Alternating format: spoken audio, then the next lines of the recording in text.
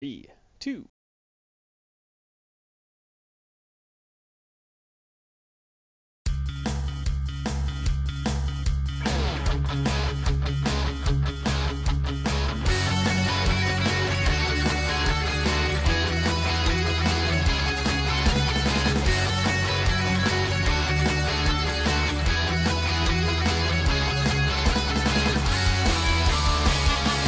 Good evening, everyone, and welcome to this Deletion with Weekly live stream. I am your host, Garthon Alex Marsh, and with me, as always, is Brett Heathen Dog Grisser. Hey, Brett, how you doing?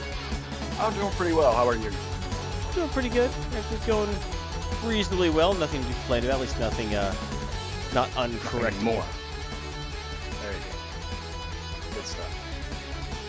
Well, I didn't get a chance to read any of the comics that you pulled this week, so all of your revelations are going to be brand new and surprising to me. Well, that's just fine. I didn't exactly give you a lot of notice, you know. That's okay. All right, so let's go on this week. See what we're going to be talking about. We have Heathen Dogma, Shadowrun Extravaganza of Excitement, talking about his favorite archetypes. In Garth's Comic Poll, we're going to talk to Superman. Going to be talking about a few other books, and we'll see how that goes. And then random numbers here, talk random things going on in our brain stems, flowing out to you this very moment of time. Oh, and I got a whole lot with that one. Of course, the time they're flowing and the time you receive them might be different. So you never know what impact it will have on different time streams. Just saying.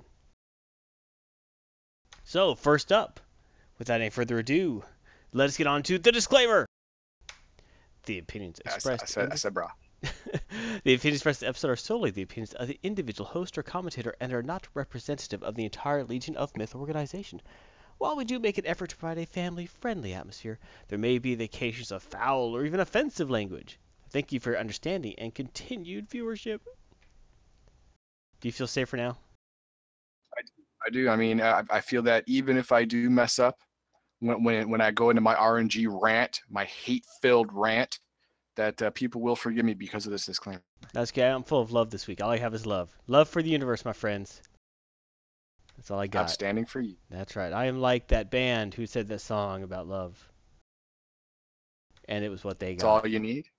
That's all you need? Sure, why not? Whatever band did that song about loving. I believe that more than one band might have done a song about love. There's a lot. I think so. The love is pretty pervasive in the whole lyrical spheres, you know? I mean, strangely enough. All right, with that, with love in mind, I bring you all more information about us. Another teaser. Okay, so first you can always check us out more on YouTube. We have a lot of things going on. We have streams and shows posted to YouTube every single day of the week. So check it out. We also have Twitch streaming every single day of the week at twitch.tv/Legion of Myth. Check us out on Reddit, reddit.com/Legion of Myth for our subreddit. Big, exciting things there. Also on Facebook. Check us out, facebook.com/Legion of Myth. You can message us and send us at the tweets at the Legion of Myth at whatever you got.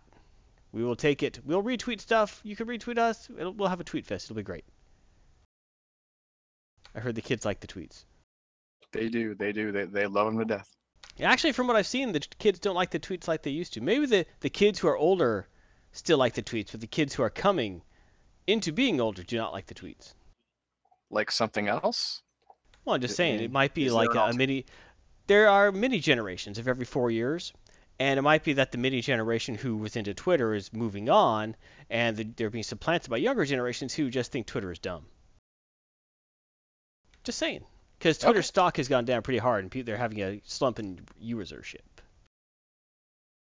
That's unfortunate. Yes. Especially for Twitter. All right. So, ladies and gentlemen, people of Earth, all the ships at sea, and everyone who's cowering next to their transistor radios, hoping to live another day, I give you that which gives you reason to live. He's the Shadowrun Extravaganza of Excitement. Based on first and second edition rules. And that is no less a caveat for this episode than any other, because I know that they retooled my favorites. They retooled them big.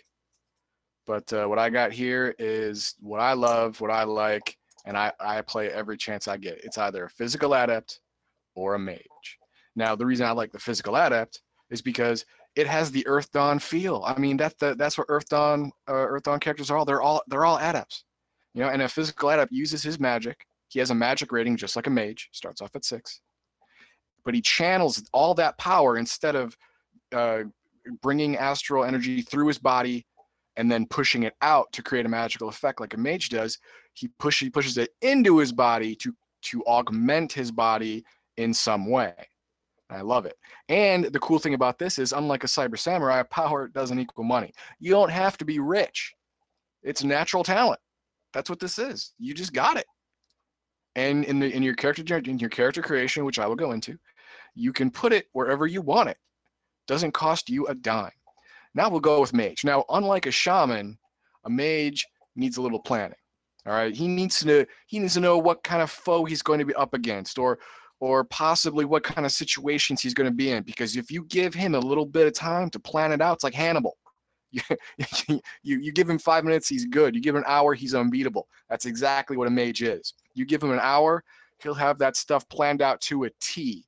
When the plan fails, he'll have plan B. When the plan B fails, he'll have a plan C. It's great. And mages, when I see you read that and you see it never alone.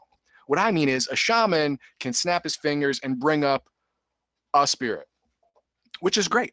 It's great. A mage can snap his fingers and suddenly 6 spirits materialize around him, and you're like, what? Oh, I thought you meant never alone. In that he always needs a friend nearby. No, he doesn't need anyone. He has self-confidence issues. Yeah, he can summon his friends. See, a mage. I'm sorry, a shaman can summon elementals for rounds. They will last rounds of successes. Okay, let's say you get in first and second edition rules, you roll summoning and you get 7 successes. You divide that between the power of the spirit and the number of rounds that you want him to be around. So let's say you don't need him to do much, maybe lift some heavy boxes. He only want for a force of 2, strength of 2. So you can have him around for 5 rounds. With a mage, it takes longer to summon. It takes a summoning ritual. It takes all that stuff. But his successes are measured in days, not rounds. Days. He can have an elemental in reserve for so long, and he can have as many elementals in reserve equal to his charisma attribute. It's great. That can be pretty sizable. Yes, it can. You snap your fingers and you have an instant party. It's great. But let's take a longer look at the physical adept.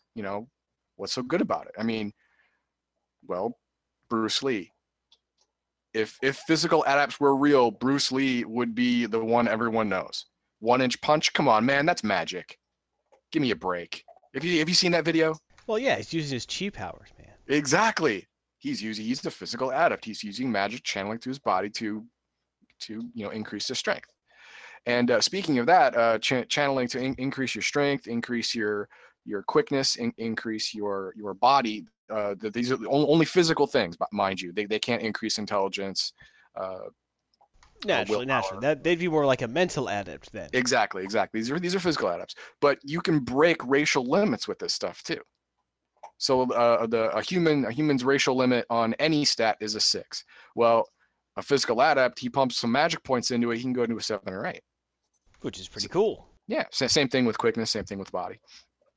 Now, when you read that Street Samurai Light, this like out of the gate, a Street Samurai is physically stronger, faster, and a little more able than if they paid to be. Yeah, but they had to pay that 500,000 new yen to get that way. All right, so there you go, right out of the gate. But over time, just like a mage, a physical adept can do what's called initiate. He can actually increase his magical attribute. And with that brings more powers. He can allocate more magic to either strengthen the powers he already has or get all new ones. That sounds pretty good. And one of those new powers, one of the powers he has, which I didn't use in my initial build, but I always get when I initiate over the course of a gameplay, is called pain resistance. You get pain resistance. You are immune to certain levels of pain. Like you still take the damage, but you don't get any minuses for it. Now in first and second edition, the way they do damage is they have 10 boxes of physical damage, 10 boxes of mental damage. You fill up on physical boxes, you die. You fill up on mental boxes, you go unconscious. If you have one box filled in, you're a -1. You're -1 to your initiative, and you are +1 to all your target numbers. Everything you do gets harder, and everything you try to do becomes slower. Even 1 point of pain resistance negates that. And 1 point of pain resistance costs 0.25 magic. So with 1 magic point, he can ignore 4 out of the 10 boxes. So he gets no minuses until he's halfway dead. That's some good stuff. That's pretty impressive. Exactly. Now let's go to my 4-minute build. Last time I did a 4-minute samurai build. This is my and I did a 4-minute maid. I did a 4-minute shaman build. This is my 4-minute adept build. Here we go. Now I always like to take astral perception. It is the most expensive power in the game, but without it, you will not be able to harm spirits. All right, because you can't see them. When you astrally perceive them, then you can harm them with the killing hands, which I'm going to get to. So it costs 2 points. But if you don't want to spend it, you can get pain resistance out of the bat. You can increase your other stuff. I'm just saying what I like to do. And then attribute increase. All right. I decided that my guy during build, he has a 4 strength, 3 quickness, and a 3 body. Well, I wanted to give him maximum human strength because he's a human. So if you're under or up till your racial maximum, it costs 0.5 magic per attribute increase. So I gave him a +2. I gave him up to a 6, make a strength 6. And then automatic successes. This is why an adept is so dangerous. They can actually get, before they roll, he already has a success. Before he even rolls, he's already got 1. Dang. Exactly. You can get automatic successes in armed combat, unarmed combat, stealth, and athletics. Armed and unarmed are 1 magic point a pop. Stealth and athletics are 1/2, 0.5. So you can get more. That's why ninjas are so ninja-y. Because they ninja the stuff? Exactly. They spent 2 points instead of astral perception. They spent 2 points into automatic successes for stealth. That gives them 4 auto successes in stealth. Yeah. Okay, yeah. Find him, sure. Yeah, no, you're not going to find that guy. He's gone. All right, now we get to the killing hands.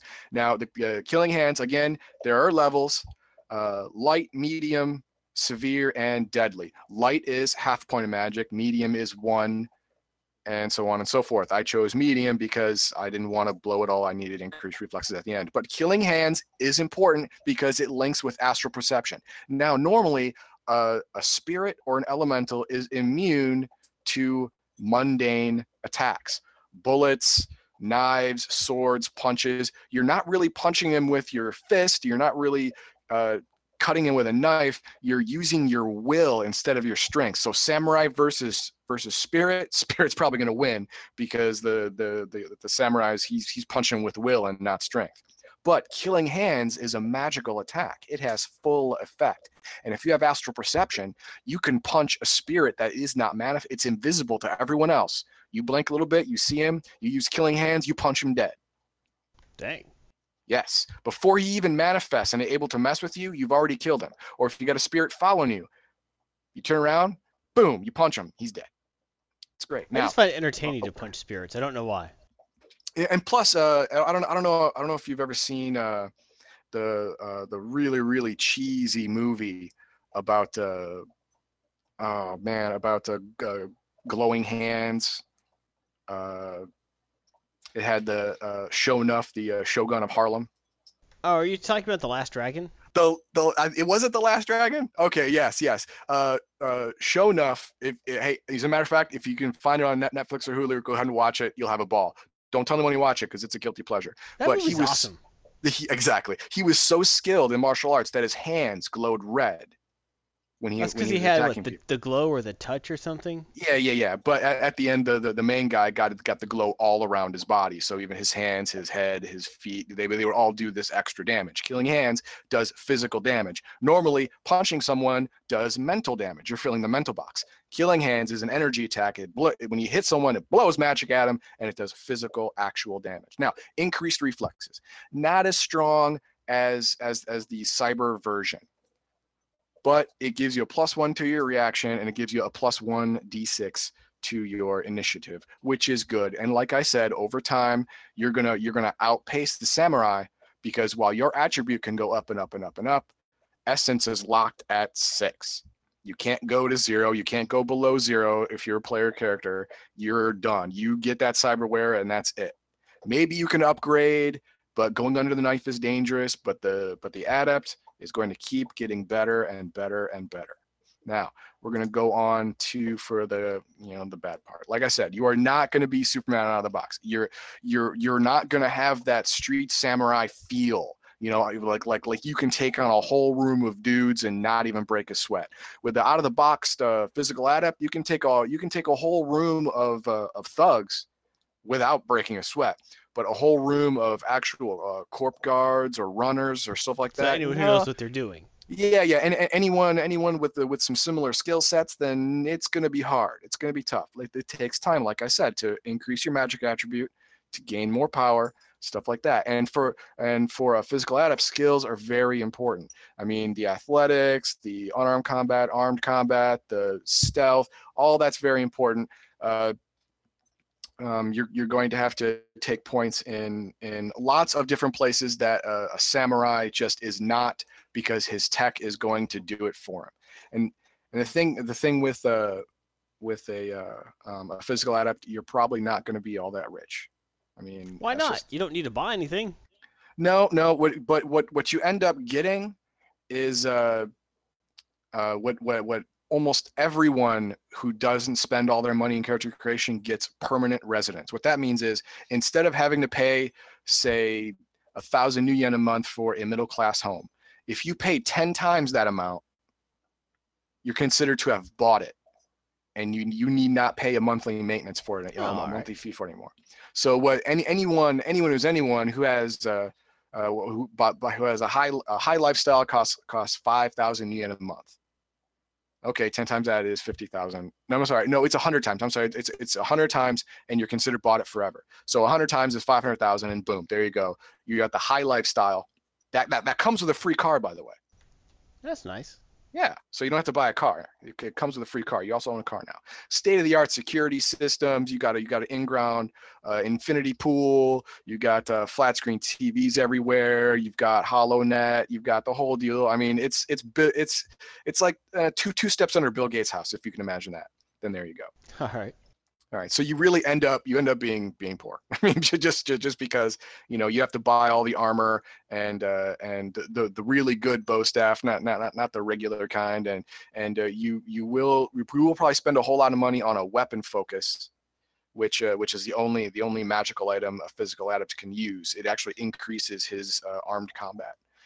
It's pretty cool. But anyway, yeah. But it is also the most expensive focus in the game, so you're gonna spend money on that too. So fantastic. Yeah, it's really easy to sink money. Now, we're gonna go to the mage. Mage, I love this guy because with your good spell allocation, you can do anything. The shaman, that's true as well. It's true for the mage. It's true for the shaman. If you get the right spells, the right combination of spells, if you make yourself not a jack of all trades, but a master of 3, you can pretty much walk around and be fine.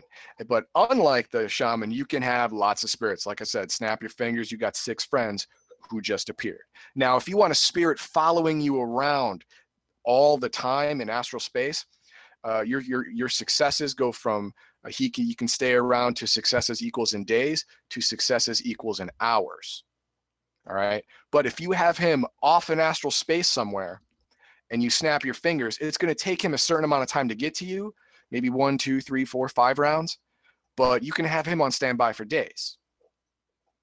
It's still kind of creepy having this guy following you around everywhere.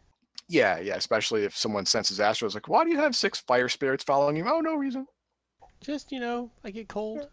Yeah, I get cold sometimes. Yeah. No. People know you're up to no good if you got a spirit just behind you, just for nothing. All right, and they have all around strong defenses, just like a shaman. As long as you can, see it coming. You have strong physical defenses. You have strong magical, obviously strong magical defenses, and we're gonna get to that into the 4-minute build. Oh, I didn't take away the shaman part. I did change everything else. I just didn't take away the shaman part. That sucks. Fail. Restart the whole podcast. Restart. Okay. Pretend that says example mage. Now, treat severe wounds. I kept because you're in a Shadowrun group. People getting shot at. Guess what? They do get severely wounded. They do get severely wounded, so you are going to need to treat them. Okay. And if you wait more than an hour, treat doesn't work. You have to use a different spell called heal. But if you waited more than an hour, everything's gone super pear-shaped and you got other things to worry about. Yeah, if they have severe wounds, you probably want to treat those quick anyway. Yeah, exactly. Severe wounds you want to treat really fast. Now, unlike the shaman, who would have moral reservations against things like this, the mage has, I gave him these three different spells: Analyze Truth, Combat Sense, and Mind Probe. Now, Analyze Truth is just exactly what it is. I mean, someone says something, you roll against their resisting attribute, and if you come up with more successes, you can tell if they're lying or not. Really, really cool interrogation. Really nice. Sounds like exactly the kind of thing that would tick off a game master. Yes, it is. It is. Now, mind probe, if someone is resisting Analyze Truth, because truthfully you only got it out of 4, maybe they're a tough cookie. So I took Mind Probe as a 6. Now, Mind Probe is really cool. If you get 1 success, you can read their surface thoughts, what they're thinking at the moment. You get 2 successes, you can read their subconscious. All right, like and get more of an idea of what they're feeling. If you get 3 or more successes, you can actually step into their memories from an objective point of view. So with 2 successes, you get the image through his eyes, his lens, basically how he saw the moment.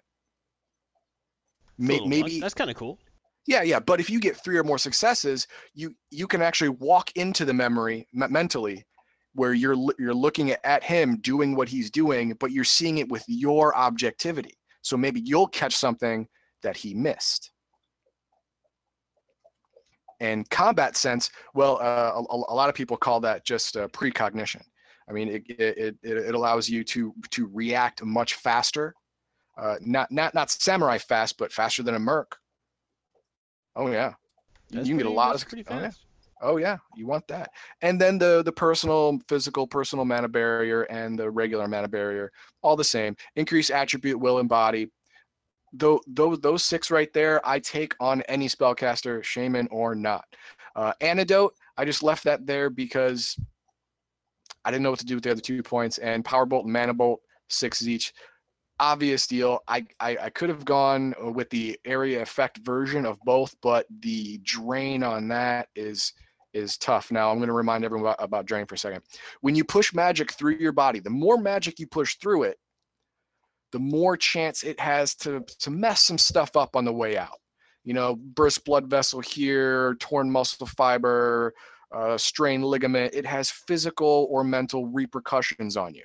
Now, the bigger the spell, the more damaging or the more all-encompassing in range and duration, it has a higher drain resistance threshold. You have to roll more successes to resist this much higher drain, and you have a less likelihood to come out of that spell completely unscathed. So usually out of the gate with a mage or a shaman, I like to do the one-on-one, like Power Bolt and Mana Bolt affects only one person, pew pew. The drain is manageable. I have it at power 6 to get as much dice as I can.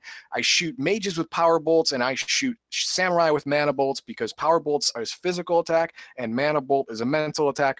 That's why, again, Heathen Dogma tip, never dress as a mage. They'll always try and shoot you with the wrong thing. Well, yeah, you always don't want to reveal your weakness too quickly. Yes, never dress as a mage and never dress as shaman. But it's in my character, man. Okay, fine. You want to roleplay character as a shaman with all the old doodads hanging off of you and the giant teeth gauges in your ears and the fingers of your enemies or fingers of animals that your personal totem has asked you to kill hanging off your body, then great. That's a great role-playing hook. I love it. But just remember, you're gonna get a lot of power bolts for that. All right, you're gonna. Dang. That's just how it works. Oh, You're gonna get a lot of power bolts and a lot of bullets. Now, the bad part of being a mage, just like the shaman, if you don't know an attack is coming, you are the squishiest. You can be one-shotted. Unlike a merc, unlike a samurai, even unlike a physical adept, you can get one-shotted pretty easily if you don't know it's coming. And unlike a shaman, you need your preparation. You need hours to summon spirits, and you have to summon the right ones. Fire spirits can augment your combat spells. Water spirits augment your mental and control spells. Air spirits augment invisibility, stuff like that. You have to know what kind of environment you're going into for the proper prep. And it takes lots of study. A shaman, he communes with his animal guide and his totem spirit and for a number of hours, and boom, he's got a spell. Well, lucky you, buddy. The mage has to study for months with his mystic library, studying, trying different things, different avenues, different formulae, different equations, until finally he finds one that works, and he solidifies it in his spell book, and boom, he's got a new spell. And like I said, here comes the hidden dogma. If you dress like a mage, you are going to be the first one shot. And rightly so. And rightly so. So don't dress like a mage. Don't do it. Oh, I want to look like Merlin. Number one, people are going to laugh at you. You're in your stupid pointy hat with stars on it. Number two, while they're laughing, they're going to be unloading clips in your specific direction. All right. Now, the mage has got to go first. Yes, exactly. You always take out their magical support. Every corp team knows that. So so never ever dress like a mage. If you do, you are the first one done. Now, why do you want to play these archetypes? Well, it's easy. You both of these guys are the long game. It's the start of a campaign is going to be 3 months, 6 months, 8 months, maybe a year. There's going to be a lot of time. This isn't a one-shot game. This is going to be a long, overarching campaign over a long time. That's where if you're going to play a one-shot, play Street Samurai. Exactly. But these two, over time, will easily outpace any other archetype in power and effect. Easy. They get so much better than them over time. And every long game group wants one of these guys, probably even both, just because of that fact. Well, everyone wants magical support as a mage or a shaman. Duh. Now, a physical adept, if you're playing a short campaign, people are going to be like, okay, you're not going to have a lot to do, because after I go first, because obviously I'm going to go first because I'm the Cyber Samurai, I'm going to kill everybody, so you'll have nothing to do. But about 3 months later, when the samurai draws his gun and points at somebody, the adept's already punching somebody else. Like, what? When did that happen? Yeah. His magic attribute increased, and he pumped more into his increased reflexes. That's what happens. And he became very, very dangerous. Exactly. But he doesn't have to look dangerous. If you're a chromed out beast of a man, you look like you're trouble. You do. But if you're Makes it hard to get a home loan. Exactly. It's really hard to get on a plane. It's really hard to get a license. The DMV's like, I don't think any of that's legal, stuff like that. But a mage and a physical adept, they look like dudes. They just look like dudes. They don't have to look dangerous. They're just guys. So they can go undercover. Unlike a street samurai, he can't go undercover. He's got dermal plating. That crap's obvious. He's got chromed over eyes, for crying out loud. Come on, man. You can't go undercover. Sorry, buddy. Unless you're undercover as a chromed out street samurai. Yeah. Unless you're undercover as a chromed out street samurai that just happens to not be yourself. Yeah. Sure. Okay. Great. But a mage and a physical adept, they can look like anybody, really. Which is nice. Yeah. So that's it. That is why I love these guys. That is why I play them in long campaigns whenever I can. and that's the Heathen Dogma of that. Well, thank you very much. Certainly, over the course of going through his archetypes, gave me a lot to think. Well, a lot to think about, and also maybe think in a different way about a lot of these archetypes. Because I was just, Streets Tyrant has always been one of my favorites, but it's nice considering, especially like physical adepts and things, and how they all work. Yes. So like I said, the long game, the physical adept is king. He will be king. All right. Well, thank you very much, Heathen Dog. As always, you can watch Heathen Dog's streams when he streams Star Trek Online, and also when he posts to YouTube playing Star Trek Online all throughout the week. You want to talk a little about that, Heathen Dog? Yes, Monday through Friday, you and I, we drop a video every day playing Foundry missions, the player-made content for Star Trek Online. So far, we've had some really good ones, and we've had some meh ones. A couple of them were really? Not complete stinkers, but Yeah, they smelled a little bit. They're going bad. All right, but for the lion's share, I'd say overall it's been good. It's been good. I would agree. Well, thank you very much. Well, everyone, as always, thank you very much. And if you want to, I'll make sure to check out additional Legion of Myth videos on YouTube and Twitch. So let's move on. Oh, and I upload to Reddit every day as well. Oh, yeah, check that out. Engage with the Heathen Dog on the Reddit. That's right. I sound hip when I say the in front of everything. I know, right? It's nice. I do. I sound so independently minded. Gonna go and You grow so some with the times, sideburns. bro. I'm gonna grow some giant set of mutton chops and get a bicycle with a big wheel in the front. Oh yeah, man. Heck yeah. 23 Skidoo, son. Oh, I looked up what that meant once. I forgot what it means. Anyway. 23 Skidoo. Okay, never mind. I won't say it. I'll let it pass. What, you think? Were you gonna say something dirty or say what it actually means? What it actually means. Go ahead. 23 Skidoo is the same thing as that's great. Well, it actually refers to an event.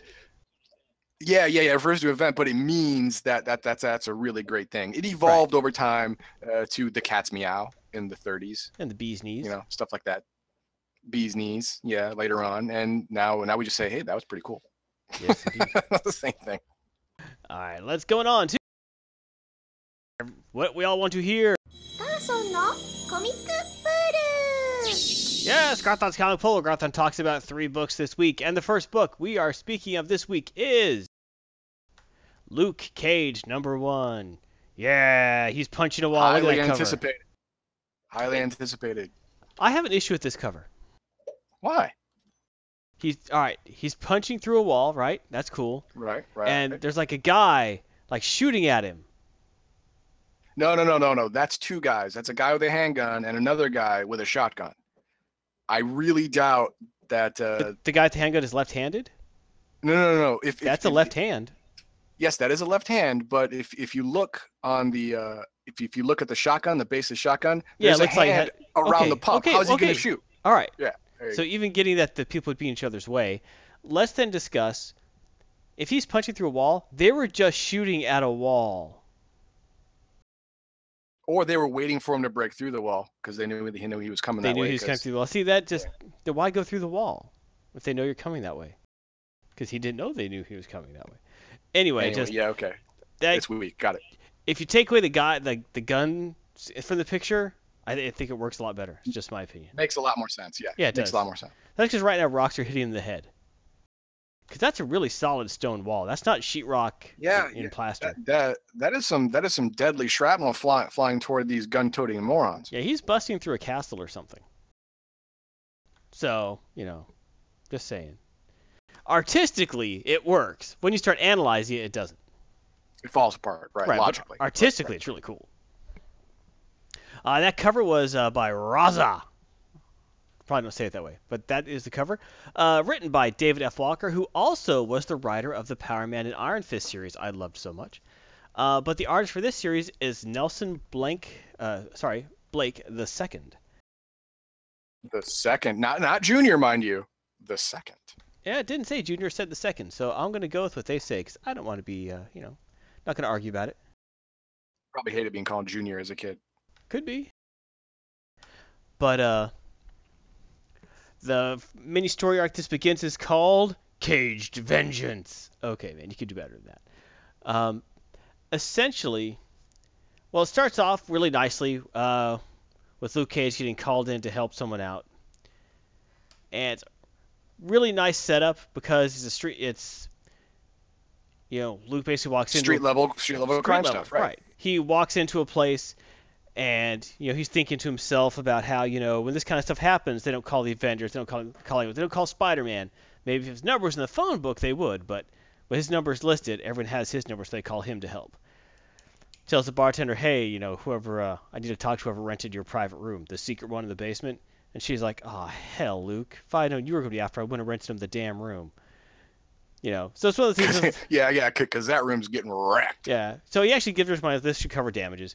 Goes down there, and it's a great scene. The stuff I love David Walker doing. Beats up a bunch of stuff going down the stairs. And the writing is great because as soon as Luke Cage busts in, there's a girl tied to a chair. He has a gun to her head. He's like, until I get my money, and she's yelling like, go away, my boyfriend's gonna come and he's gonna save me and pay off his debt to get me. So you just go away, Luke Cage. And he's like, oh hell, all right, let me tell you this. And because the guy's like, I want my $5,000. Wait, $5,000? Are you kidding me? All right, look, first lady, your boyfriend skipped town. All right, he's not coming. And you with the gun, he owes you $5,000. That's not take someone hostage and threaten murder money. That's a good amount of money, but it's not this level of money. It's kneecapping money. Yeah, it's like if I'd known that was all, I just would have paid you off myself to save myself the trouble. And he's walking forward, and he's like, really? He's like, nah. Then he just flicks him in the head, and knocks him out. And then he looks at the girl, and she's like, did my boyfriend really skip town? He's like, yeah, he called your parents and told you what was up, and skipped town, and your parents called me. So at least he told him what was happening, but yeah, you could do better. Yeah. You can't really call him a stand-up guy. Right, exactly. So that's kind of like, if this was a movie, that scene would happen first, and then it would be like opening credits type thing. You show he's a badass, you show what he could do, you show he has a moral code, he's super awesome, and then opening credits. Right. So, Gotcha. I liked it. It's a nice opening.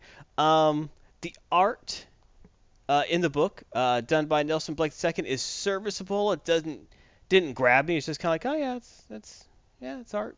Yeah. It's a dialogue. The panels are done well enough. And yeah, the characters stay true to model, but it doesn't have a dynamic oomph to it that makes you want to keep going. Yeah. Yeah, it never gets sloppy, but it also never pops.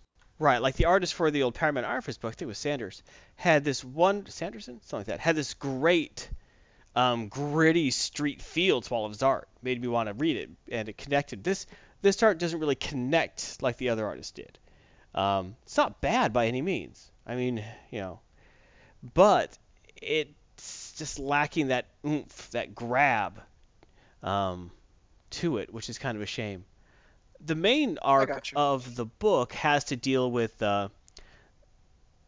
Dr. Noah Bernstein, either way.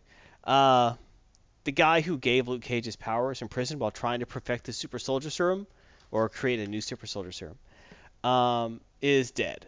And apparently he committed suicide. So he goes down for the funeral, starts talking with some of his proteges, the doctor's proteges, who kind of creep him out a little when they keep referring to Luke as a fine specimen. Just like the dude keeps referring to him as a lab experiment, not as a person. Right. Yeah. The other protege is a female. I could look up her name. I don't care. She actually relates to him more as a person. Not like sorry about that guy. He's actually a really great scientist. He looks at everything that way. And apparently that protege has also been used in Dr. Noah Bernstein work and trying to improve upon it, and even used it to help cure his own son's debilitating neurological disease that was going to kill him. He was like a vegetable stuck in a chair. Now he's a teenager, and he's able to walk around and seem like anyone else. Sure, that sounds great. But as they're leaving this other douchebag's house and driving away, they talk about how there is a side effect to most people who get the treatment, in that it gives them bursts of uncontrollable rage. Ooh, that's a Like bad one. it is. Like one of the first guys who received the serum actually originally was one of Luke Cage's original arch enemies. Same power set, but had just nasty fits of uncontrollable rage, and that's why he was a supervillain. I should remember his name right now. I can look That's it okay. up, but it doesn't matter. Anyway. Yeah. But how does that relate to this new serum that cured this kid's Well, neurological that's disorder? what they're trying to get. And basically, while they're driving away, the female doctor is telling him, "I don't think Doctor No would have killed himself. I mean, he has a wife. He was generally happy. He's a respected scientist. It doesn't make any sense to me that he would commit suicide." And I was like, "Yeah, I kind of agree with that." And that's when their car gets knocked off the road by a minivan. Jumps out, a bunch of guys in masks jump out of the minivan. Luke starts insulting them, like, "Look, man, you don't assault someone in a minivan. I don't know how things are done down here in New Orleans, but you at least gotta have an SUV or something, because no one's gonna take you seriously." And the masks are a nice touch, but you obviously don't know who you're not messing with. Because that, tell you what, give you the first shot before I knock you all out. So the guy reels back and cocks him and knocks him through a tree. It's like, oh, that actually hurt. Well, that okay. So he runs up, cocks the guy back, and knocks him almost through his own minivan. While this is going on, they start grabbing the female scientist, trying to capture her, and realizing the fight's not going the bad guy's way, the head bad guy in the mask, who has the super strength and obviously some sort of invulnerability, gets a weapon from his buddies, some sort of sword that separates into a chain, which is actually able to cut Luke Cage's unbreakable skin. Of course. Which shocks the living hell out of him, because nothing's been able to do that. Like, he's fought Thor and that didn't happen type stuff. So that really bugs me. It's like, oh god, really? Yeah. Well, now hang on. I mean, it could be some magic thing, Or it could be a nano weapon, because if it's a nanofilament weapon, yeah. Okay, Shadowrun that can cut anything. So, Okay, gotcha. There's always going to be something. There's always, there is something that can break Captain America's shield. There's something that can cut Luke Cage's skin. There's something that can crack Mjolnir. There's always something. But right out of the gate. Yeah, it's like you go to that right away. Yeah. Come on, man. And then while he's laying bleeding, as the bad guys leave him, well, the bad guys are about to cut him up even worse. This mysterious figure in a trench coat jumps out, starts shooting them all up. They run away, and then rescues him. And Cage is like, "Oh no, who are you?" It's like, "Hey, don't you recognize your own brother?" And it's Mitchell Tanner, who is his older brother, who is a bad guy, who is also dead. Oh. So, happy reunion, funny reunion. Yeah, I think he was also one of the people who had the original serum, I think, which gave you fits of rage. But super. I think, I'm not sure about that part.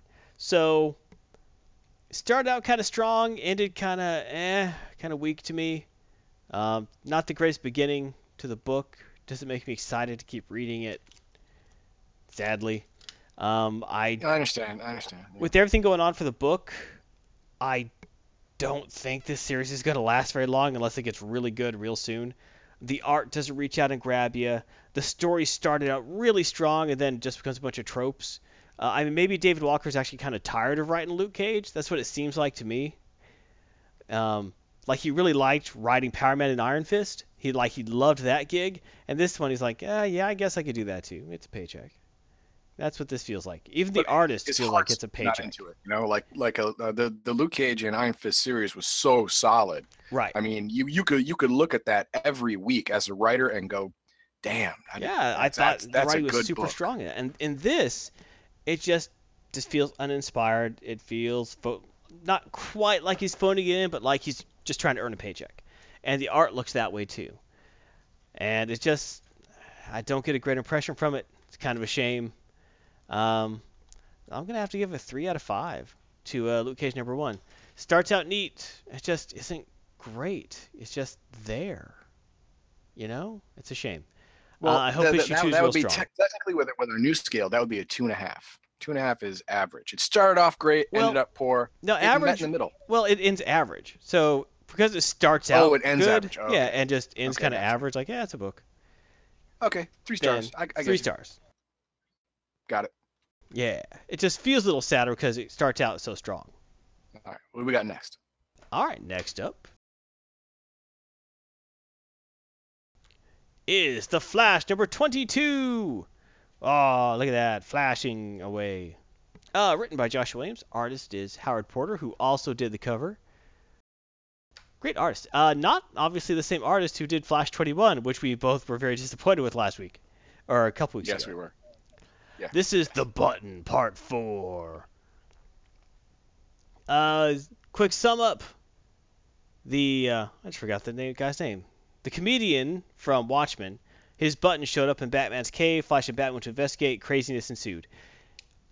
So in this part, they're in a warp gate, the Speed Force.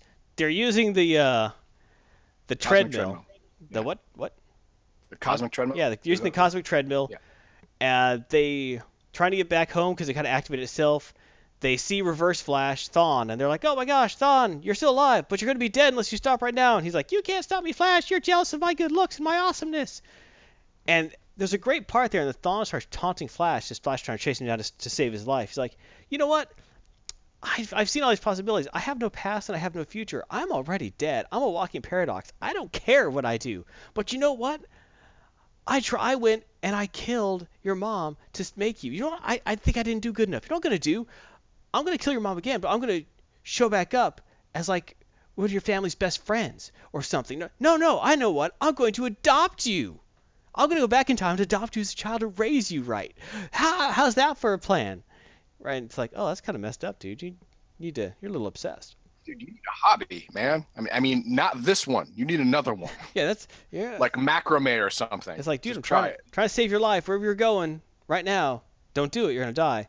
And Thawne lets off a sonic boom snap, messes up the treadmill, and as they're crashing, they keep hearing someone calling Flash, Flash, and Batman's like, just grab onto it, grab onto the name, and basically like a way out of there.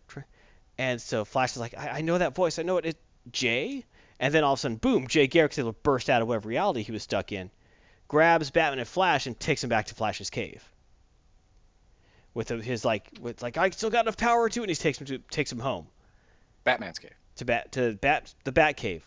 Right. Okay. Where Thawne's body is laying there. It's like where they left her initially. It's the right Bat Cave at the right time.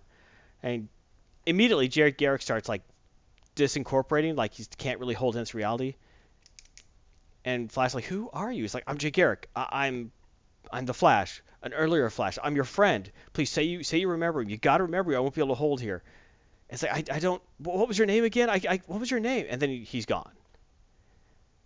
Because he kept relating to how Flash was able to pull Barry Allen back to this reality by remembering who he was. But he wasn't able to do it for Jay Garrick. And they make a comment that maybe Flash wasn't the lightning rod he needed. That maybe someone else needs to remember Jay to bring him into this world. And so it's neat seeing Jay Garrick back in the book. It was kind of tragic how Flash can't hold the memory to bring him back into this reality. And it finishes up with Thawne going out and saying, "Oh, hey, you, I found you. Ah, I knew. Oh, wait, I didn't know it was you. I'm sorry. Oh, God, ah." And then he disintegrates. So did they actually show Dr. Manhattan at all, or no? Just okay.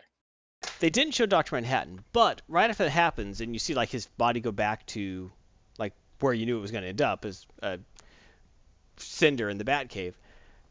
It goes to the Watchmen panel style, and even the lettering goes to Watchmen style. The way the panels are drawn goes to like a freehand Watchmen style. So it's definite showing that.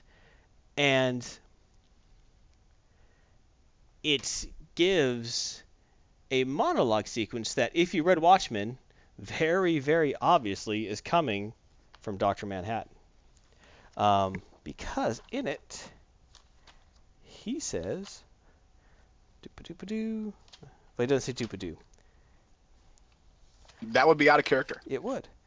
But, well, first of all, after it goes to the Watchmen style, you get a scene where Bruce Wayne is, Bruce Wayning it, staring out of his window, and it's raining because it's Gotham. And, well, he's not raining, it's just dark. Then you see the bat signal light up. And while he's looking at the bat signal shine off the clouds, He's remembering his father's words to him. Don't be Batman. Find happiness. You don't have to do this for me or your mother. Let the Batman die with me.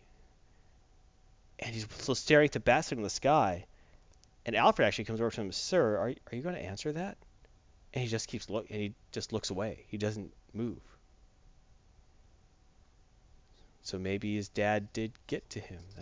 No, he's trying. He's gonna try.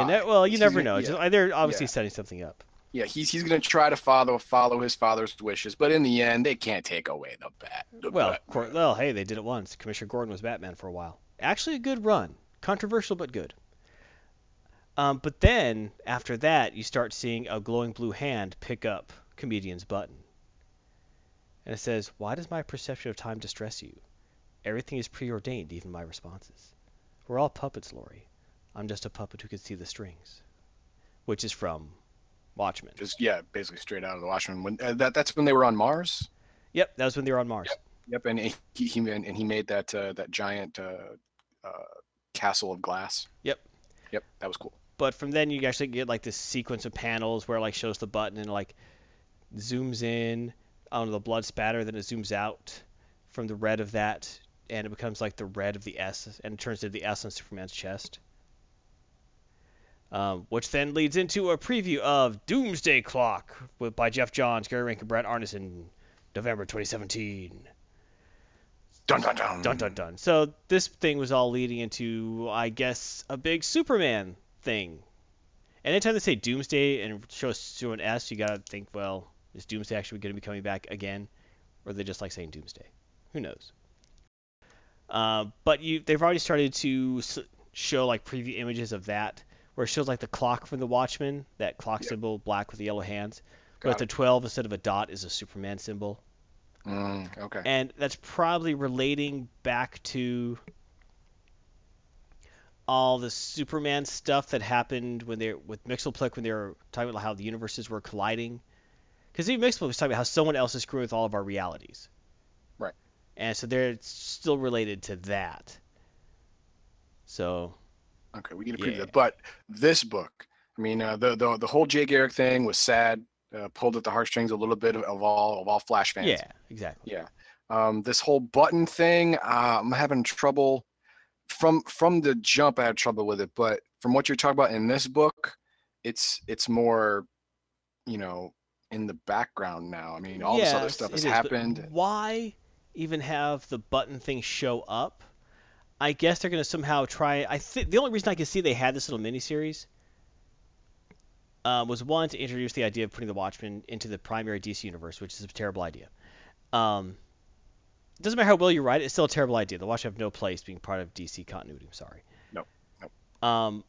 Also, I'm guessing as part of the Doomsday Clock thing, they're sowing doubt into Batman and the Flash through this whole chain of events. Oh, and it could be that enigmatic figure that was in the Superman comic that Mxyzptlk was referring to, that had him trapped for so long. Maybe he's pulling some strings everywhere. Could be, yes. Yeah, it could be that. Okay. So, I liked the book. I thought the art was really solid. I thought the writing was highly entertaining. Fun book. Has a neat lenticular cover, which doesn't work very well, but at least because sometimes those lenticular covers are like you move and like, oh wow, it's awesome. This one's like the images are really muddied, at least in my copy. It doesn't quite work quite right. Maybe mine wasn't made very well. I don't know. Because my last one with the Flash and the Batman and the button thing, that was cool. That worked really well. This one doesn't work too well. Still, it's kind of cool. Gimmick covers are fun if they're not overdone. Right. So, but I would give this a 4 out of 5. Really liked it. Okay. Not great, not super awesome, but I really enjoyed it, and it does make me interested in the Doomsday Clock scenario coming up. So it would end up being a really good advertisement for the Superman comic, which is coming in. Yes, but also it's entertaining in and of itself with all the stuff going on within it. Cool. Because this was kind of like, okay, let's wrap up Flashpoint. Right. Gotcha. That's a lot of what this was, and it was very serviceable in doing that. Because maybe there's arguments Watchmen are coming in. Why isn't Flashpoint? Well, because Flashpoint is dead. It's dead now. It's gone.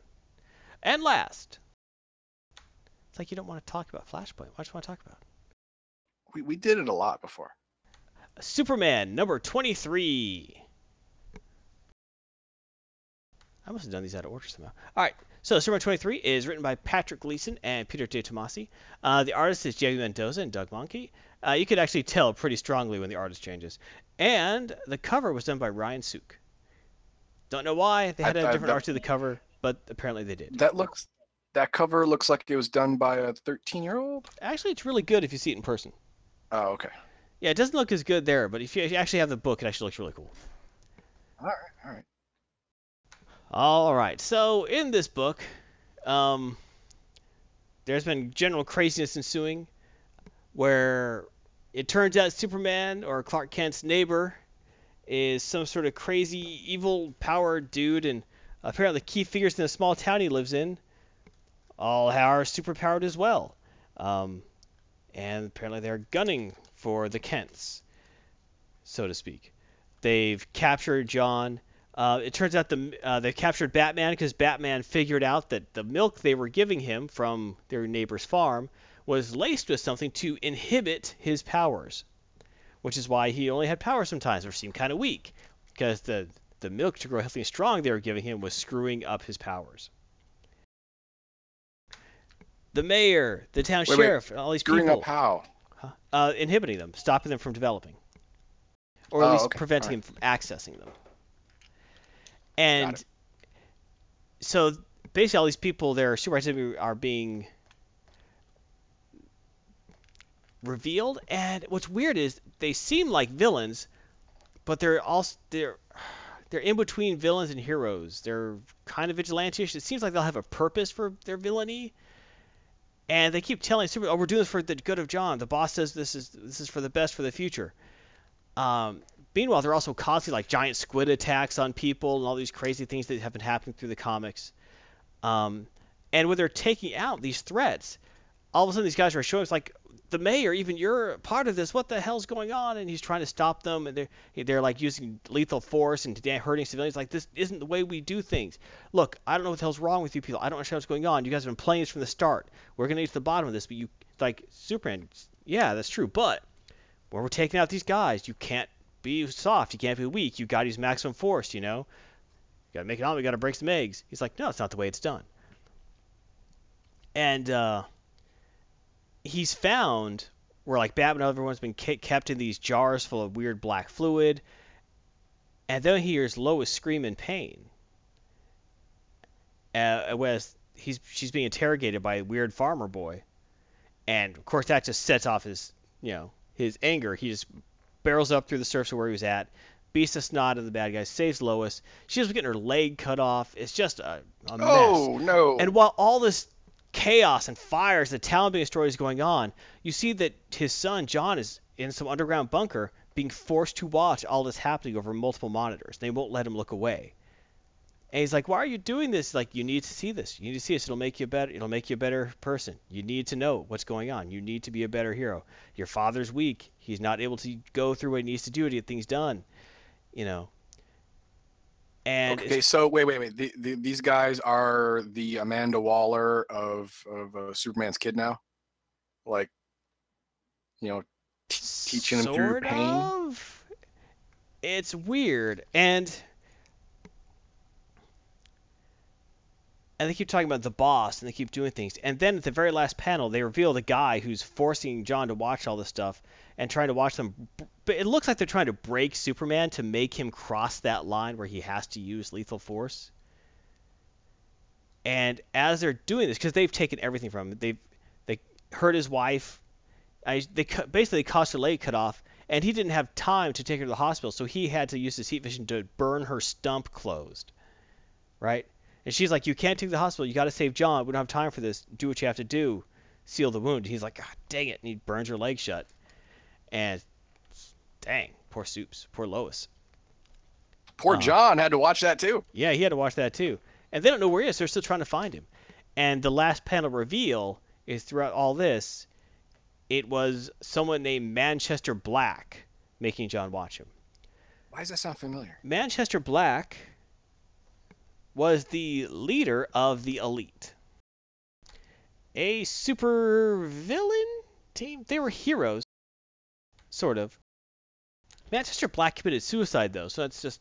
But it looks like him. Says it. He says he's Manchester Black. Anyway, the Elite were a group of heroes introduced in 2001. It was a pretty famous storyline. And the Elite were basically a group of super violent heroes. It was almost like a reaction to 90s comic heroes. It's like the Elite was like, look, Superman, you ain't doing what it takes to get rid of crime. You beat up a bad guy, you put him in prison, he's out in a month, causing more problems and hurting people. You kill him, he's done. You have saving lives by killing this idiot. You are helping people by taking this person out permanently. He's like, no, that's wrong. You don't do things that way.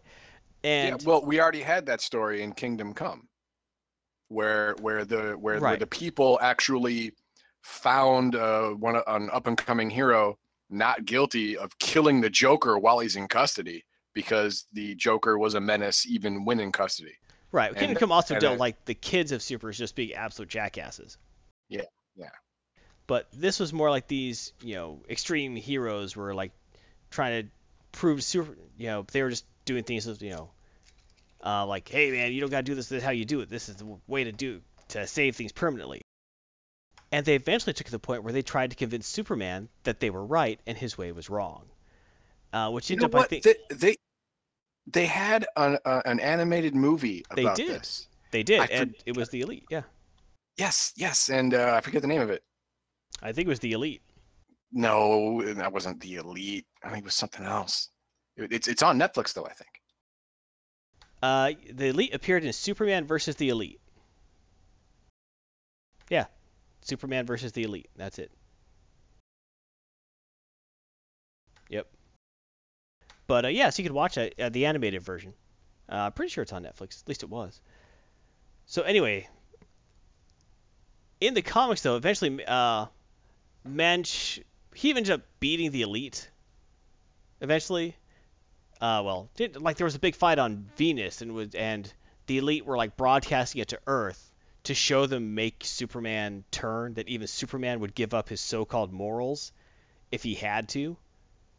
And so they set up a situation where he believed like he had to do it to like save the Earth or something, and he still wouldn't do it. Right. And he managed to take them all out. And then Manchester Black still wouldn't give it up in the comic books, and he actually set up this big scenario. And at the end of the scenario, he realized, because he actually was causing people to get hurt and nearly die.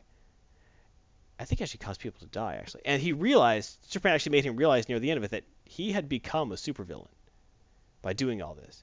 With his obsession to make Superman prove that, no, you're right, sometimes I do have to be this way. I will have to be violent and, go to that extreme. He was able to show Manchester Black that, look, you have become a villain through this obsession. You are not a hero. And with that realization, he actually telekinetically punched himself in the brain and committed suicide. So I don't know what he's doing back in the comics, but then with all the timeline switchers and changers and this happened and this didn't, maybe that part didn't happen. Maybe not.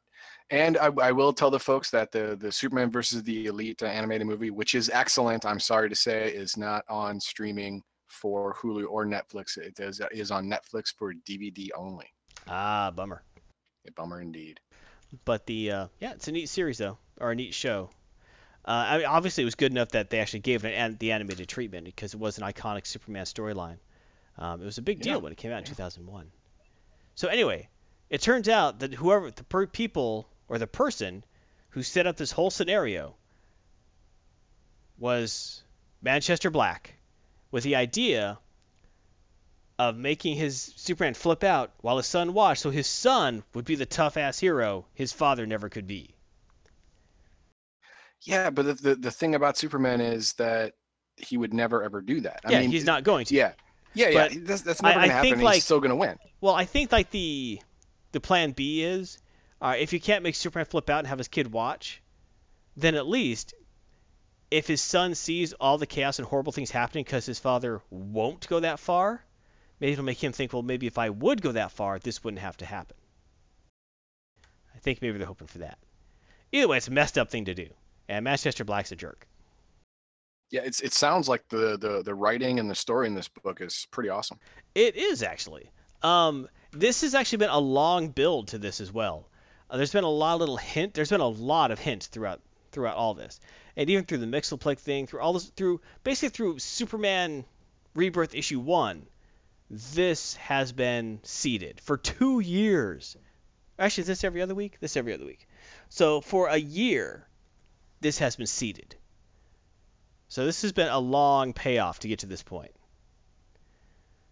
So that's... Was it worth it? I think so. It wouldn't have worked if they had done it really quickly. But the farmer next door has gone from, oh, he's a helpful, jolly old farmer. Oh, that's a strange thing, why he's not completely weirded out by aliens. It's kind of strange that he's not completely weirded out by Swamp Thing showing up. Huh. You know, 'cause they've already let you know that there's something off about this guy. And it wasn't until Batman, said, I need to investigate this guy. There's something wrong with him. And you didn't see him again that you knew, oh, something's really off with this guy. So, yeah, it's been a great build-up. Really intriguing. You could tell there are two artists. I'm not sure which artist did which half, but one of these artists was not good, and the other was great. Well, I say one artist was okay, and the other was great. I can't tell you which is which. So you got one utility player, Yeah, it's like the primary artist. I should look at the primary, but did most of the book. But there's a few pages, I guess, that he wasn't available or he was on vacation. I don't know. But this other guy did. Maybe his wife went into labor. Who knows? Something. But the other guy came in, did a few pages, and they're not nearly as strong, and you can tell. But it works well. There's a lot of chaos going on, but it still remains clear what's happening. Character models are good. The new elite, who I guess these crazy vigilantes are, I guess they're the new elite because they're certainly not the original elite. No. Are creepy looking, honestly, and they're not good people. But overall, really like the book. Strong story, nice payoff at the end. When I saw Manchester Black, I was like, oh no, they did not. Because I was pleasantly shocked to see that. That's kind of a long game for Manchester Black, though. But hey, Yeah, well, hey, maybe he learned a couple things while being resurrected from dead. Or maybe after Rebirth, he didn't commit suicide, but instead stopped him and said, you know what? Maybe there's another approach I could take. Start because some yoga, Manchester Black did know. Work on my chi, concentrate a little more, plan things through, stuff like that, and boom, I'm now leader of my own semi-evil organization. Yeah. Could be. I mean, Manchester Black was actually did figure out Superman's secret identity. So it was very possible he could have set all this up. He was never a tool. Right. Yeah. So he was never a tool. Yeah, right. Yeah, he could have set all this up because he knew who the Kents were. He could have known what they were looking for. It's like, oh, buy this property. It's perfect for you. He would know what they were looking for. So, interesting. I'll give it a 4 out of 5. Very strong book. Not super, super awesome, but very strong. Really enjoyed it. I would have liked to have seen a little more resolution, but great book. 4 out of 5 for Superman number 23. Outstanding. Yes, outstanding indeed. So let's go to the RNG. We're talking about the random things happening this week. So what hate-filled diatribe do you have this week, Heath the Dog? Oh, Open Broadcasting System. UGH. Software?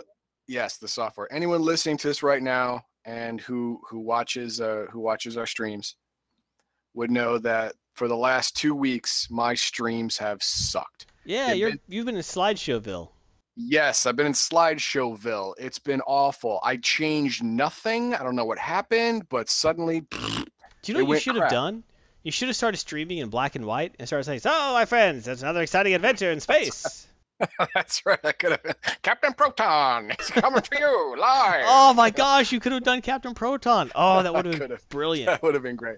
But oh my God, it wasn't until the last half of my last stream to where I changed a setting that every single YouTuber, every single guide, every single thing said never ever touch. I changed that, and then boom, I'm playing a game instead of flipping through our frickin'. And what setting was this? This was the encoding. I went from CPU encoding to GPU encoding. Oh, why would you ever use CPU encoding? I always use GPU. Okay, no, every look it up, man. Everyone says never touch that. Well, they're stupid then. Yes. And it was so bad that halfway through I went and doubled my RAM on my rig. I remember, yeah, you told me about that. Yes, I doubled the RAM on my rig. It did nothing. Nothing. I overclocked my rig. Nothing. Still a slideshow. And then finally I get it fixed. I'm like, all right. I did a whole bunch of tests on this site. Maxia was a little upset because I was bumping up all of our auto hosters. But I did a whole bunch of tests, finally got it down. And then OBS update version 19 comes out. I say, hey, great.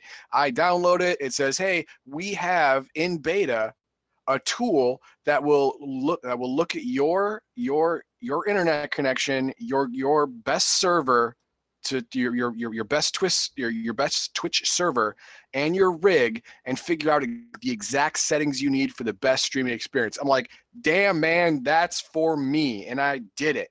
And I thought it was great. I'm like, all right, let's do this. Boom, I did it. And then I clicked start streaming and OBS crashed. Are you serious? I am serious.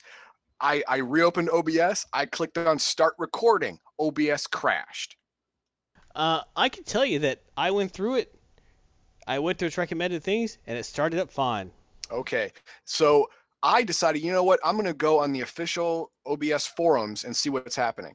And the front page of the forums littered with version 19 crashes. Littered. Apparently, if you have a certain kind of setup or a certain kind of motherboard or a certain kind of this, it's still got the developers came in on the forums and said, okay, this is a known problem. We're trying to fix it. Okay, I am AMD. Okay, I have an FX 8350 chip. I have an Asus motherboard. I have a Radeon video card. I am AMD'd up. Now apparently people who are all Intel'd up have no problem whatsoever. Yay! Which is, I'm apparently thinking you. Yep. Yes, and Max Liao as well. He's all Intel'd up. But if you have a AMD deal, then you are hurting with 19. I had to uninstall 19. I had to manually delete all of the file folders. I had to go in with CC Cleaner and destroy all of the registry entries, reinstall 18, and then it worked again. But now I had a problem to where on my OBS screen it looks fine, on the game it looks fine, but on the stream everything has like a brightness of minus 30%. I'm like, what the what? That's why this program started late. I was on for hours trying to fix this problem. I was just setting up chromo filters on the game capture to lighten the game capture, and then compare it to someone watching the stream to see when the lightness can stop. Like how bright do I have to make it to where it looks like I'm looking at the game. And that's when you called me and said, hey, Heathen Dog, we're already a minute late. And I freaked out because I completely forgot because I was all in my own head. And that was the whole thing. I still haven't figured that out. I'm gonna do that tonight on my own Twitch page, so Max Liao can be all, Can be angry at not all angry. Normal things he's angry at. Yeah. He can be angry about all the normal things, but not about this. Do it on my own stream. So I'm gonna do that. So when Monday comes around, you are going to have an actual beautiful experience with Star Trek Online and Buck Fats McCool. But it has been a long road, my friends. The last time I streamed, I swear to God, I said if this doesn't work, I'm never streaming again. I'm only recording to YouTube. This is ridiculous. I was at the point where I was going to throw my computer out the window. That thought crossed my mind. It wouldn't have solved anything, but it would have made you feel nice. No. It would have solved the streaming problem. I could no longer stream. It would have solved that problem. Yeah, it would have definitely solved that problem. But yes, that is my little RNG nugget for today. OBS has been my bane for almost 3 weeks now. It's only I can only just now see the light at the end of the tunnel, and I'm hoping it's not a train. Wow, that's really a shame. Yes. Let's see what I've been doing. I've been working a lot this week. Yes, you were working 12s and driving 2 hours there, 2 hours back from jobs. Yes. It's been crazy for you. Yes, it has been entertaining, to say the least. I did try and sneak in some time to play a console game. I've been going through my entire vast library of games alphabetically. And I was playing, well, attempted to play, a bit of Assassin's Creed 3 in like the 30-minute chunks I had, before going to bed. And I have determined that Assassin's Creed 3 is a very boring and stupid game, and I'm not going to play it. Okay. All right, I played Assassin's Creed 1 on the PC, and it's a neat game. I liked the storyline. It was cheesy, but it was fun. I liked the way the action worked. The combat was okay. Everything worked very, very well. Assassin's Creed 2, I also got on PC because it was on sale on Steam. And I barely made it past the tutorial on that game because they're like, wait, I need money to buy things now? I have to loot bodies? I have to craft things? What the hell?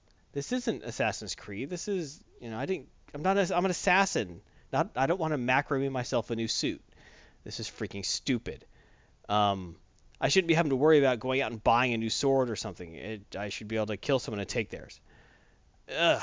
Or I should be like, oh, you have been like in the first game, as you became a better assassin going through the ranks, they gave you better weapons. Like, oh, you're now been approved for this weapon.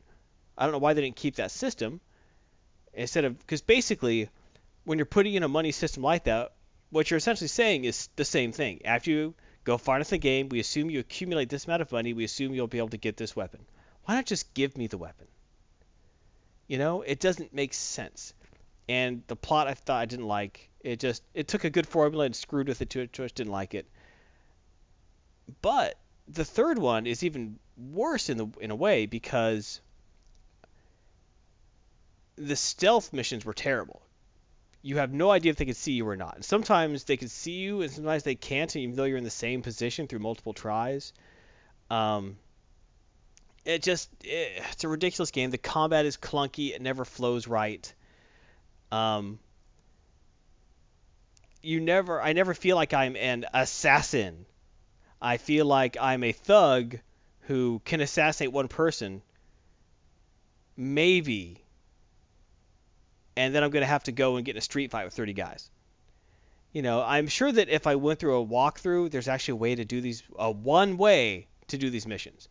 And you can't call a game open world like Deus Ex. If there's only one way to do it, right? Right. There's one way to do it, and to do it right, because you have mission objectives, right? Like second objectives, don't be seen, or assassinate 2 guys and not be seen by the rest. Okay, if you don't do that, you still pass the mission. You just don't get the secondaries. There's only one way to do all the secondaries. In Deus Ex, there are multiple ways to get through everything. It's an open world game. In even Grand Theft Auto, which is an open world game, there are multiple ways to do things. There's a couple, I'm not going to say every mission's like. There are missions where are very specific. You have to stay in the car and drive a certain route. But usually you have to get from point A to B. You can get there any way you want. In this, no. You're doing it their way, or you do not get full marks. So I just did not dig the game. The combat was too clunky. The stealth system sucked. And unlike the other game, which felt very open world, one felt very open world. It's like, hey, here's a mission, but then you're going around doing all this other stuff. You could explore the cities. In this one, it's like, if you take a mission and then try and explore the city in the middle of the mission, even though you don't have a time limit, it'll say you failed the mission because you went out of the area. It's like, whoa, what area? It's open world, I thought. But no, once you start a mission, buddy, So it's just, it's a clunky system. Didn't like it. Bad game. And that's why if you go to any used game store, you could buy it for $3 or less because it's crap. And they sold 1 million copies of it. So That's another spot. So kind of like Madden games. They sell millions of copies every year. And so you could buy them for like $1. You know, a lot of places will sell you 2 for $1 because they're tired of getting them in trade. They just have them. They're coasters. So Assassin's Creed 3, don't buy it. It's an old game. Even if it's on sale on Steam, don't buy it. Okay. Just Great. saying. Oh, and I have another RNG. This is for anyone listening who hopefully still watches my STO stream, because I swear to God it's gonna be better now. I swear to God. Please watch. But after I have finished all the content, I have decided on a new game. Wait, what? Yes, after I finish all of the current Star Trek Online content with Buck Fats McCool, I will be not retiring, but setting him aside. Until weekly missions come out or something? No, until the content, gets more robust. I reach the end of the content. I'm going to wait till there's much more content, then do it again. But after I reach the end of the current content, I will be playing a different game. What game will that be? Oh, this one's good. You're gonna like this. Everyone here is gonna like this, or they're going to hate it. StarCraft 2. Yes. StarCraft 2. I haven't played this thing. This thing came out in what was it? 2010? I played the first part. Yes, 2010. So I haven't played it since it came out. So 7 years. And they've had 2 expansions since then. Yes, they have. They have 3 actually. They have a third one that I haven't bought, but I have. Really? I have 3 of the 4 expansions, and if it's popular enough, I'll continue through the expansions, obviously. But and I'm going to tell everyone up front that I am not a professional player. Obviously, I'm over 40 years old. I am not competitive, but the special part of the StarCraft game is that I will ask the viewers, what kind of build do you want me to do? I mean, do you want me to turtle? Do you want me to ABC always be, I'm sorry, not ABC, but ABA always be attacking, like rushes, stuff like that? Or do you want me to, get secondary bases right off the bat, stuff like that? I mean, I'm going to engage the audience in the gameplay, so they have a hand in how the whole scenario evolves, and they can, take blame if I die, and take credit if I live. That sounds good, but Yeah. I have a suggestion though. Shoot. Age of Empires 1. Age of Empires 1. Yeah. Why is that? Because I like that game. Okay. Because you like that game. Okay. Well. No, honestly, it would not be the best choice. Okay. Yeah. Well, I own, StarCraft 2 and 2 of the expansions for it. So. Duh. So a great choice. It's easy. No, this could be really interesting. Yeah. I'm interested in seeing it. I will miss. And you know what? So StarCraft 2 Wings of Liberty. What I have is it has a really great story. It's got great cinematic cutscenes. It has a great story arc to it. So I think watching it is going to be fun. I mean, the half of it is just watching the story unfold. The other half is the actual gameplay. But that sometimes even takes a back seat to all of the meta stuff that's going on around you. Like, as you are progressing through the game, you actually can watch the future version of CNN, change from a perfect propaganda machine to a falling apart regime type thing. It's really cool to watch that progress. And I thought people would appreciate that. So no, that sounds good. I like it. Yeah. Excellent thought. I had nothing else to say about that, really. All right. Well, then that's it, man. We're done. We had a good run. We did have a good run, but this is our last episode. Wait, no, it's not. We're done. No. Oh, wait, no. Good run for today. We're still having a good run. for now. It's like, wow, I didn't know we were ending the series. It's like a special number. Is 112 a good number to end on? I wasn't aware of that. Yes. From now on, every Saturday at 8 p.m. Central, you are going to get a civil defense logo and tone for an hour and a half. I thought we'd be doing civil defense warnings and stuff. Remember, kids, it's always important to have water in case Charlie, I suggest the Reds attack tonight. Yes, and remember, duck and cover.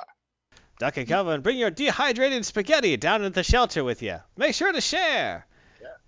For America. Yes, and if the Ruskies fire off a nuclear attack, remember, your desk is great cover. Pow! It's the sound. Have you ever actually gone and watched those old videos? Yes, they actually have a video where someone covers themselves. They're in a park. Newspaper. And they cover themselves with either their newspaper or their picnic blanket, and they freaking survive. No, there's both of that. There's actually Yes, both and that happening. Like a guy jumps crazy. out, puts his newspaper from the kids getting under their picnic blankets. Like, oh, come on. Exactly right. I know.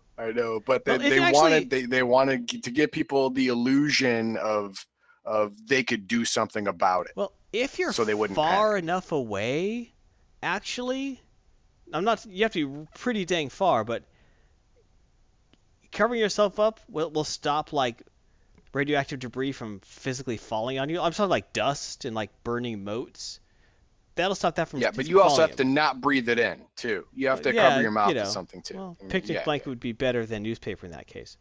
But you yeah, gotta, I would agree. you know, lay down or put a paper bag over your head or something. Yeah, that'll work out. Yeah, that'll work out just great. There's actually along those lines. In my school, in high school, they actually had the old like 1970s, 1960s fallout shelter signs up, and they were rusted, disused. The buildings have been remodeled since then. But I was the head of the set crew for the theater. So we actually ended up working a lot of late nights in the theater, building sets, getting things done, painting. And it got to the point, because I was head of the set crew for 2.5 years, 2 years, that the theater teacher would give me keys to the school, right? Like at 5 o'clock, he'd be like, well, I got things to do. Are you going to finish this up tonight? We'll probably be up to about 8 or 9. He's like, all right, here you go, Alex. He hands me this big rack of keys. So I was trusted with keys to the school. Now, I'm not saying we never did anything crazy. We never ran around like, woo, But me and my friends would actually start exploring the theater. Like, we'd go through the vents, through the ducts, start opening all the security doors, go in every little nook and cranny of this place.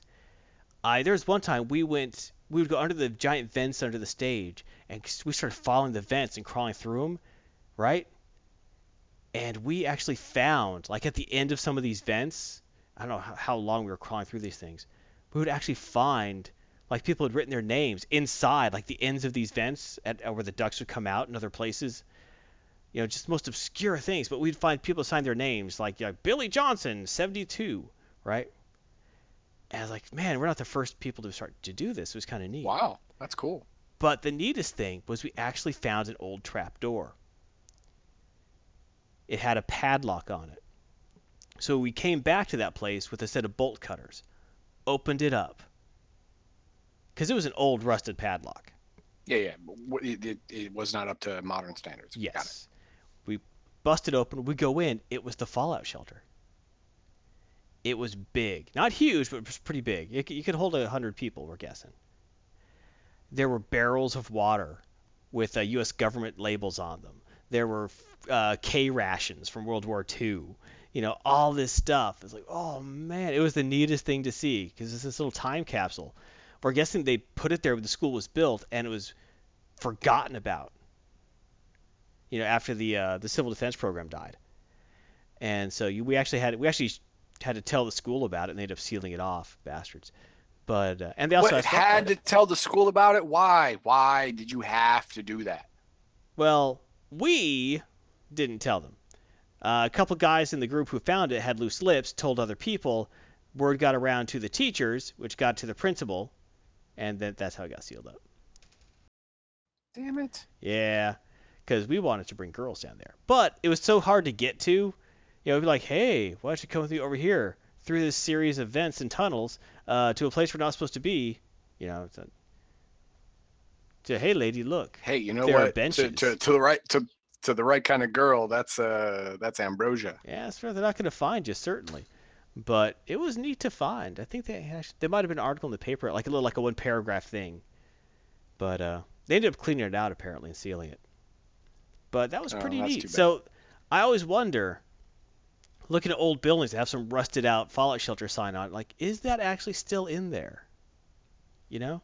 It probably is. Just, you know, they just stopped people from being able to get in, but it's probably still there. I mean, they're not going to fill it with concrete. That's too expensive. Yeah, some of them are still there. Some of them might have got turned into office space. You know, who knows? But some of them, especially like going around D.C. or something, you know, those are still there. The ones in D.C., depending, are probably still maintained, actually. Well, anyway, that's just an old random story from ye old past. Anything else you would like to add, Heathen Dog? Any words of wisdom for the youth today? Words of wisdom for the youth today. Okay, well, words of wisdom for the people in their 20s. For the heterosexual males in their 20s. Not a lot of those left. I want you, not a lot of those left, but okay. Here you go. You are striking out with the ladies. Okay, it happens. Everyone goes through the dry spell. It's understandable. This is what you do. You go to a bar. Not into the bar, because most bars you can't smoke in anymore. So you go to, you know, the smoking area outside the bar. You find a girl who's smoking, drinking, and has visible tattoos. She has made several bad choices. Why not one more? This one more is you. You're going to be fine. Hit on her. I can't argue with this. No.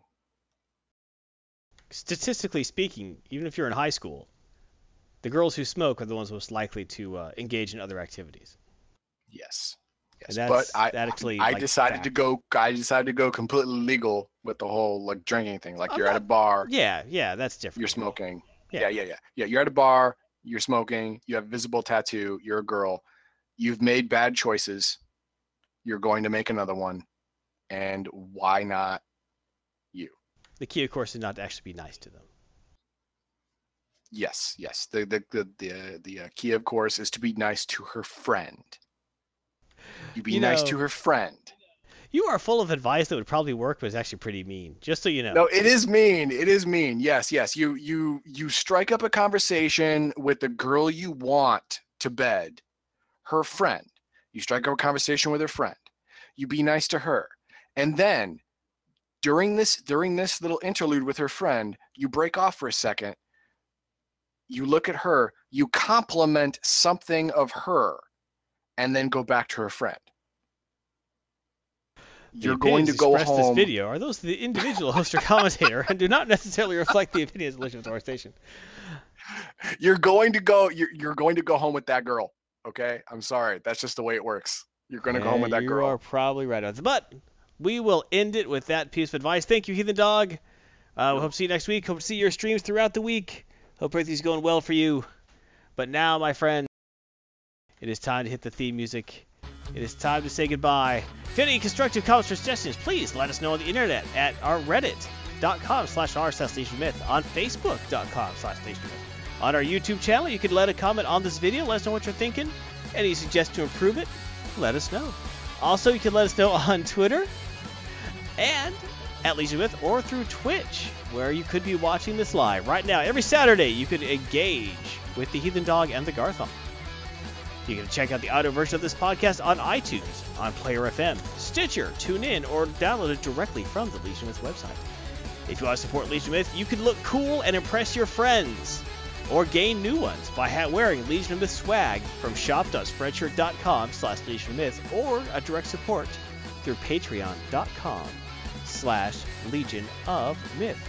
We of course love all of our Patreon supporters, and thank you from the bottoms of our Black Legion with hearts. Do you have any final words of wisdom, Heathen Dog?